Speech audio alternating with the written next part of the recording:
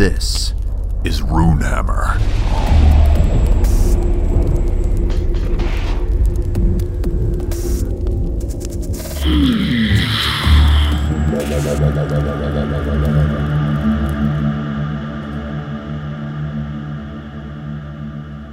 Greetings, programs. My name is Brandish Gilhelm, and this is Runehammer. Welcome back, and thanks for tuning in. As always, it's great to have you. Today we are going to be talking about the S word. I am not talking about silliness. I am talking about spells. Yes, spells. They make you crazy. Don't get mad. Get even. There are so many spells, so many details, then the slot stuff, and do I need spell cards? Is it still the wizard's turn? How does this swarm thing work anyway? Yeah! Spells are one of the biggest, clumsiest, and often most cumbersome parts of any RPG. That's right, take a look at your own game, and you probably notice that spells are eating your brain and eating your table time. So let's take a minute, sit together, do some deep thinking, and let's solve this spell problem once and for all. All right, if we're going to solve the spell problem, we want to make the wizard player happy, we want to keep the dungeon master sane, and we want the evil casters in your game to also be lively, exciting, and easy and effective for you to play as the dungeon master. But that first one, we've got to remember, a player who is a sorcerer or a wizard or a druid or a paladin or any magic user needs to be satisfied and having a great time with the spell system. So we have to make sure that we nail that part of the solution.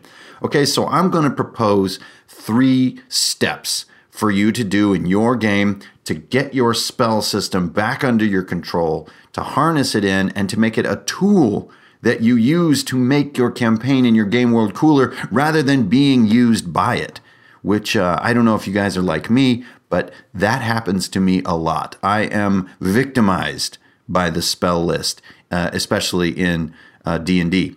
Now, 5e is a little bit lighter than some of the games in the past with D&D, like when Spell Compendium came into play.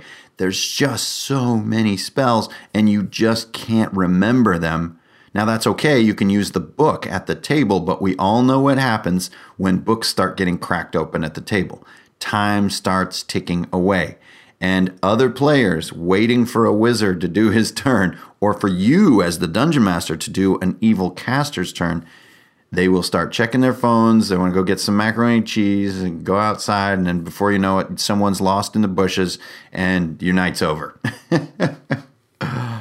We don't want that to happen. We want to solve this problem and make spells fast and intuitive, but we want to keep that mystical, magical feeling of sort of a collection of arcane mysteries. You know, each spell, it is okay if each spell feels like a little mystery, right? That is part of the allure of using magic in a game, is that the spells are a bit arcane, complex, and odd. And so a fighter is always rolling his eyes, right? And he isn't just rolling his eyes at the wizard, at the character. He's rolling his eyes at the player who's a wizard. And that dynamic is really, no pun intended, magical.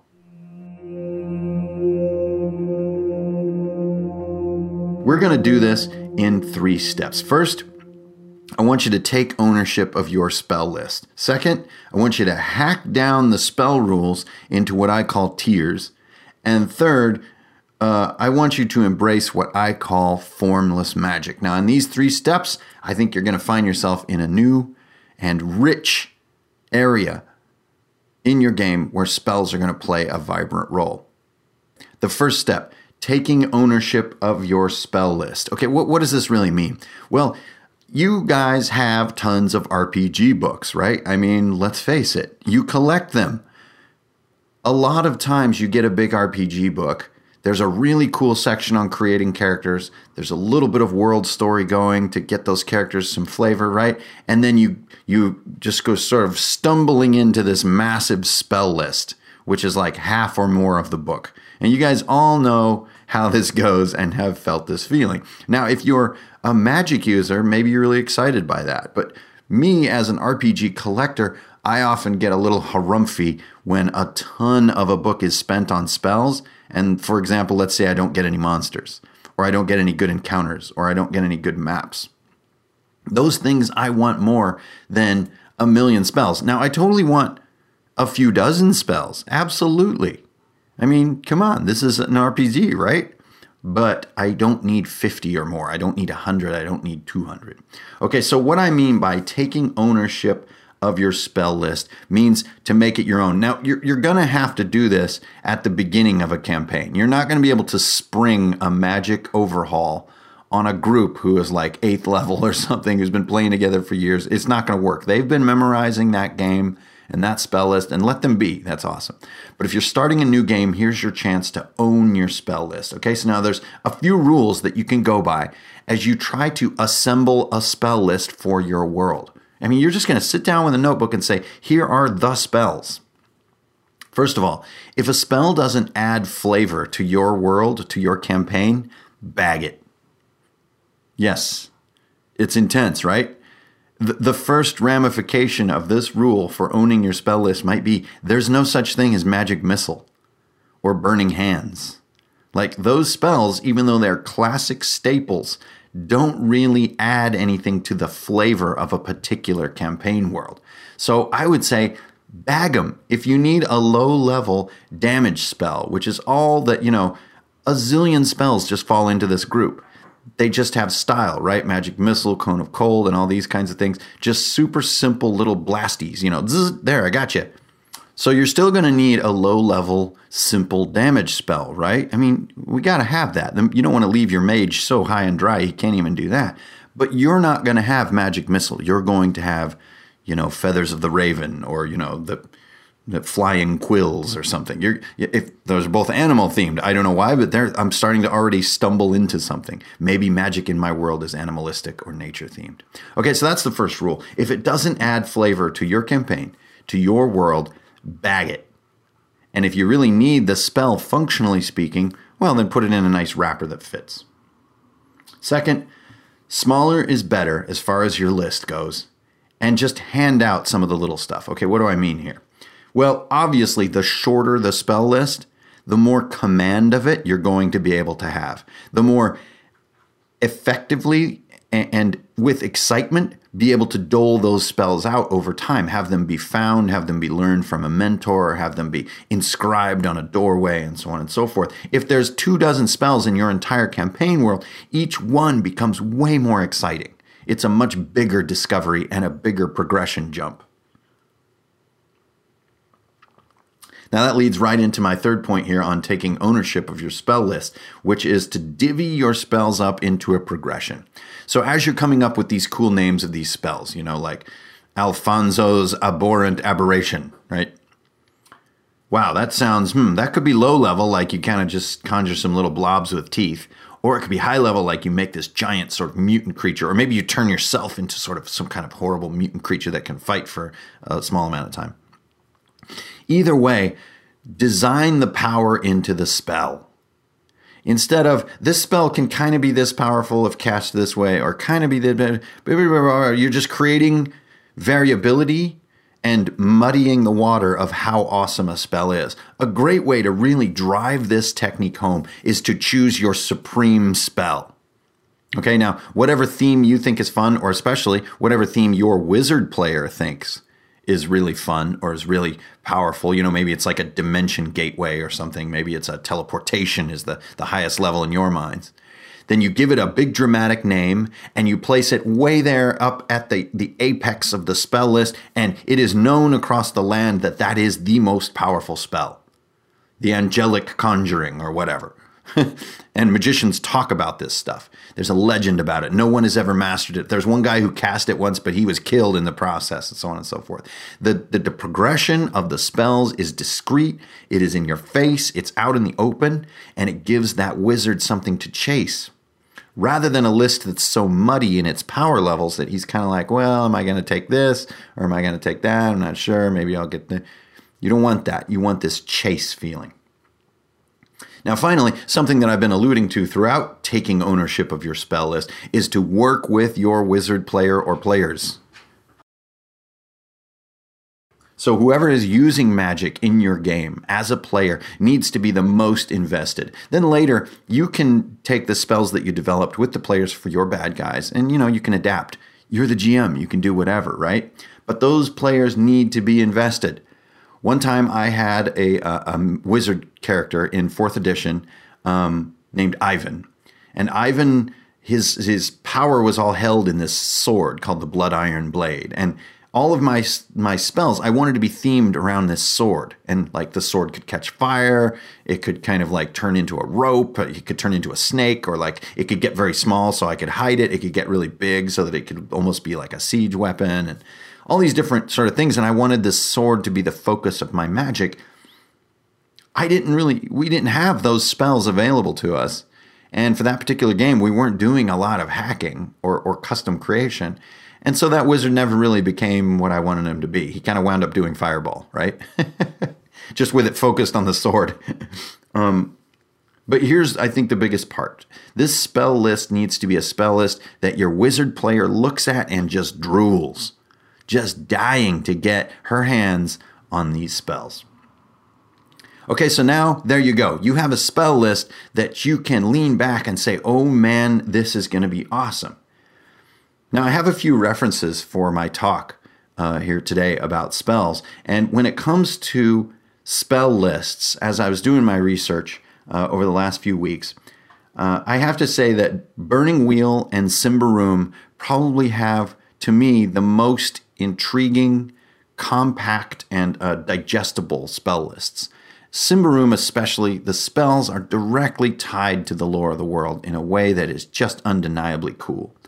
Now, on the Burning Wheel side, the spells have that, well, you guys know how Burning Wheel it is. It has that extremely unique textural feel to it that is a bit hard to understand, but is compact and has tons of sort of subtext built in.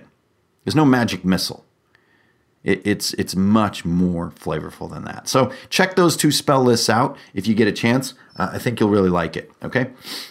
So now we've got 2 more methods to go to get your spells in shape in your game, okay? Once you've got this spell list, and maybe it's just names and a few ideas for what the mechanics could be, right? We'll work on all the details later. We're just trying to do the creative heavy lifting. You've got your spell list. You know these names are cool, fits your world, your player's excited about it, you're ready. Okay, now step 2, hacking down your rules into discrete tiers. Hack to tiers, man.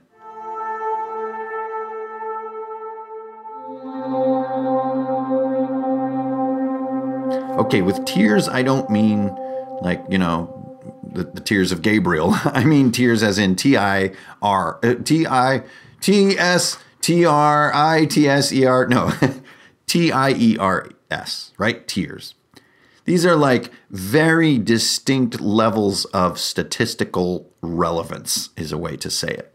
Okay, so how do you do this? The biggest way that you get your stats to boil down into tiers is to glob them into clumps that are easy to write. Okay, so instead of one spell being 10 feet and the other spell being 25 feet and another spell being 18 feet, as far as, maybe it's range or something, right? You could make yourself tiers for spell ranges. It could be short and long. Short is sort of 30 feet and below, long is 30 feet and above, right? And that way, all of the spells that you're going to be writing down, or maybe you're describing the spells in your new spell list, they're either short or long range. This is so much easier to write, remember, and play than actual measurements. All right, so spell range is either short or long, is a great example. Okay, another one could be duration is either short or long. Short is sort of 1 round, long is 3. Now, I know this is going to take some of the detail out of your spells, but that's what you want. You want variety, but you don't want so much detail that you need like 20 little cards at your table. You want to be able to write a spell's description in 1 line so it can fit on a character sheet or on your notes as a DM. Another way to glob stats down into tiers is maybe even to give it a number system, right? So maybe there's a tier 1, tier 2, and tier 3 spell. Okay, everything of tier 1 has a short range and a short duration and can only be cast instantly and so on and once per day. A tier 2 spell can be cast twice per day or once per encounter, has a long range and a short duration, and then a tier 3 has long range, long duration, and can be cast twice or an infinite number of times with a roll or something to that effect, right? So tier 1, 2, 3 is all you would really need to write down in your notes. And then somewhere else, you have a little cheat card that says what those tiers mean. So do you see what the goal is? Is you're trying to take all this specificity, all this variability, and in a lot of cases, all this arbitrariness, and boil it down into terms you can easily use and memorize and sling at the table. Okay, so that's really number 2. Hack down your rules into tiers. You don't need every spell to have its own set of rules. You can have common wordage that describes how spells work and will make them easy to execute at the table. And it can go all the way from damage to how often you can cast, AoE range, touch or line of sight, all this kind of stuff. It can all be boiled down into tiers. Give it a try on a couple of spells and you'll see exactly what I mean, and you'll never go back. It's a really great way to clean things up. Okay, so the third point of how we are going to make Magic cooler, more exciting, and more hours in our game is to embrace what I call formless magic.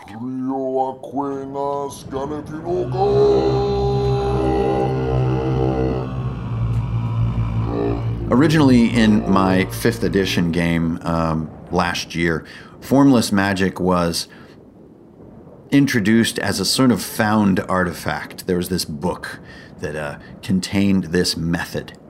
The method was that if you could describe a thing and had the will to enact it, you could create any effect imaginable. That's right.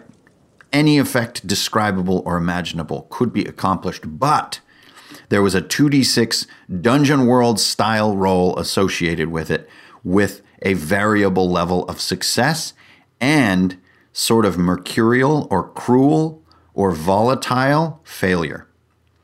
So, sure, I can turn that dragon into a pollywog, but I need to roll the 2d6 to see exactly A, if I do it, which is roll a 7 or higher, and B, how much the cost really winds up being. Did I barely succeed? Is it not going to last?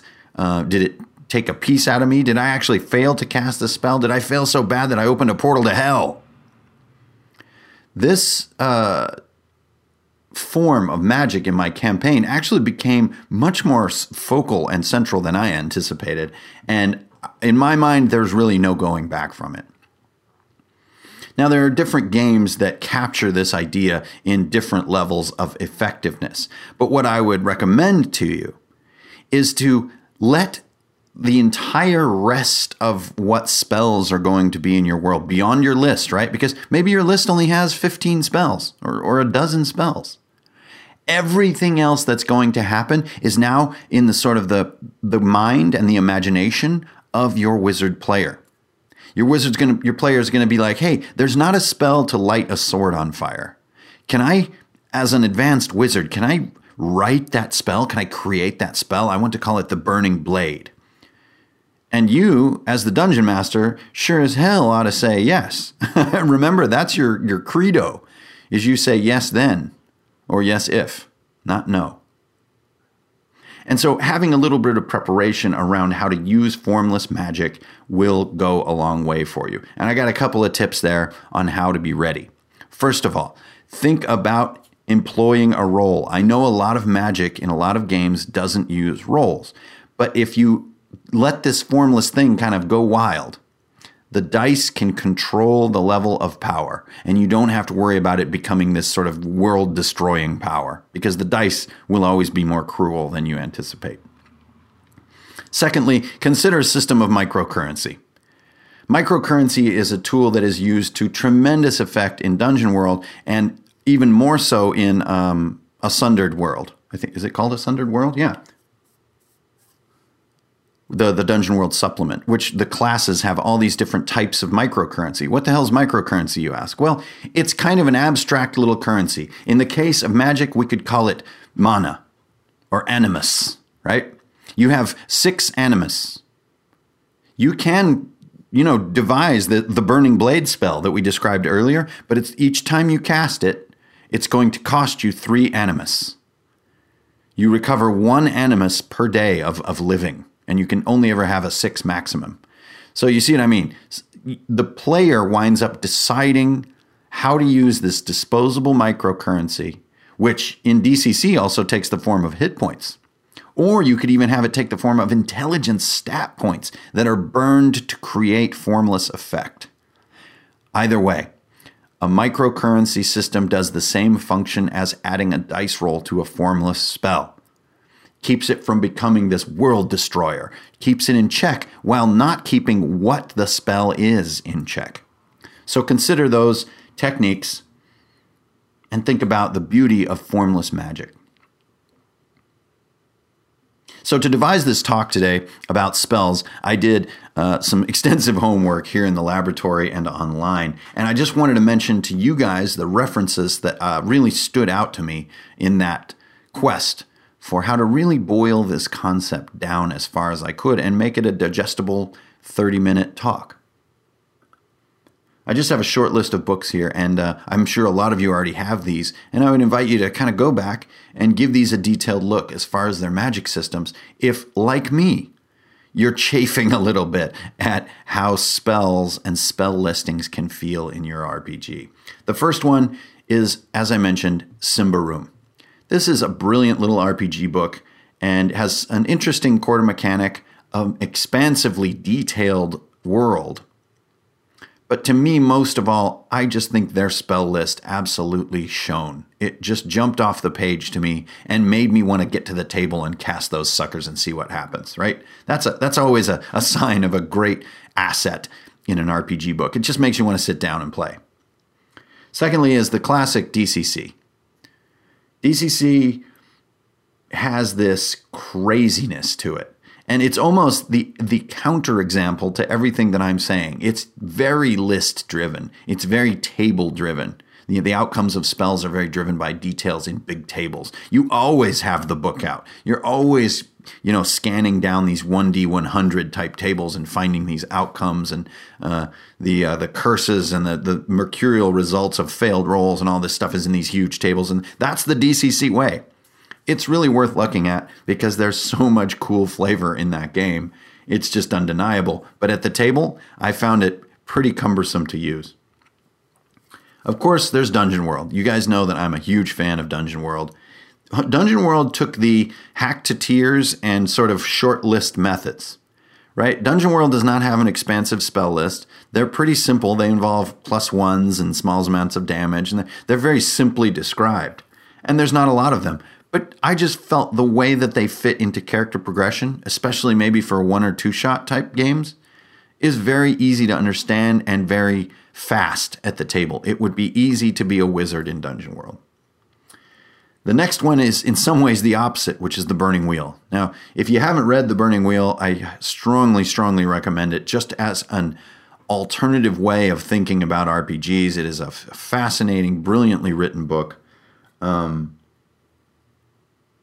They used the short list method as well. It's a short spell list. But where they really, really hit the road is that the spells match the world and the tone of the game. It's very specific. It has this textural feel that's very unique to the Burning Wheel that gives you that feeling of like, oh yeah, man, we are in the Burning Wheel here. This is that tone. So give that a look. Then there's 2 more, and this is the mother of all magic systems, a game called Ars Magica. So if you're not familiar with it, it's maybe a little bit lesser known RPG, but Ars Magica is a very historical European setting with a highly expansive and detailed spell casting and creation system based on hermetic magic. So Hermetic magic is this sort of a very historical feeling magic that uses Latin, that uses, like conversion of elements, that uses very real feeling magic. And Ars Magica, since the whole focus of the game is the creation and use of magic, they embraced the formless magic approach to the ultimate.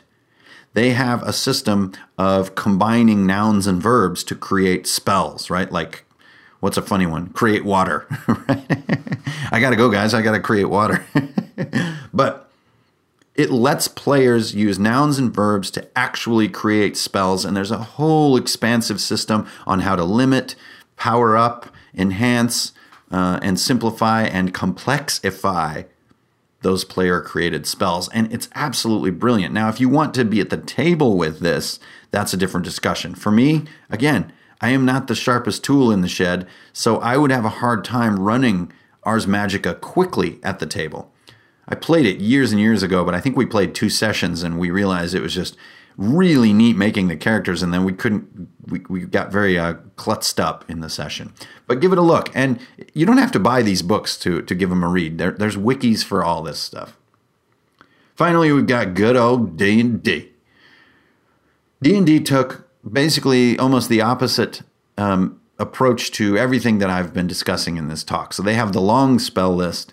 They have very arbitrary rule variation between the spells. And I don't know about you guys, but I find it hard to remember and easily write down their spells. And especially when I'm watching players.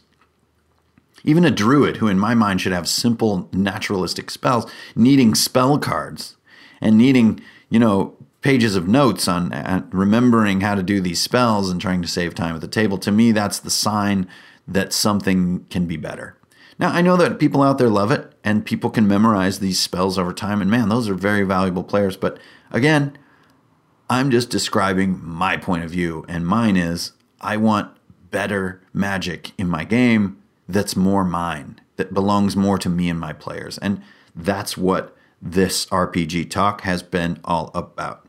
So take ownership of your spell list, hack down your spell rules into discrete tiers, and finally, embrace the approach of formless or player-created magic. That is how to solve the big spell list problem, the clumsy evil caster problem, and make magic yours in your world. Thanks for tuning in, everybody. This is Brandish Gilhelm, and you are listening to Runehammer.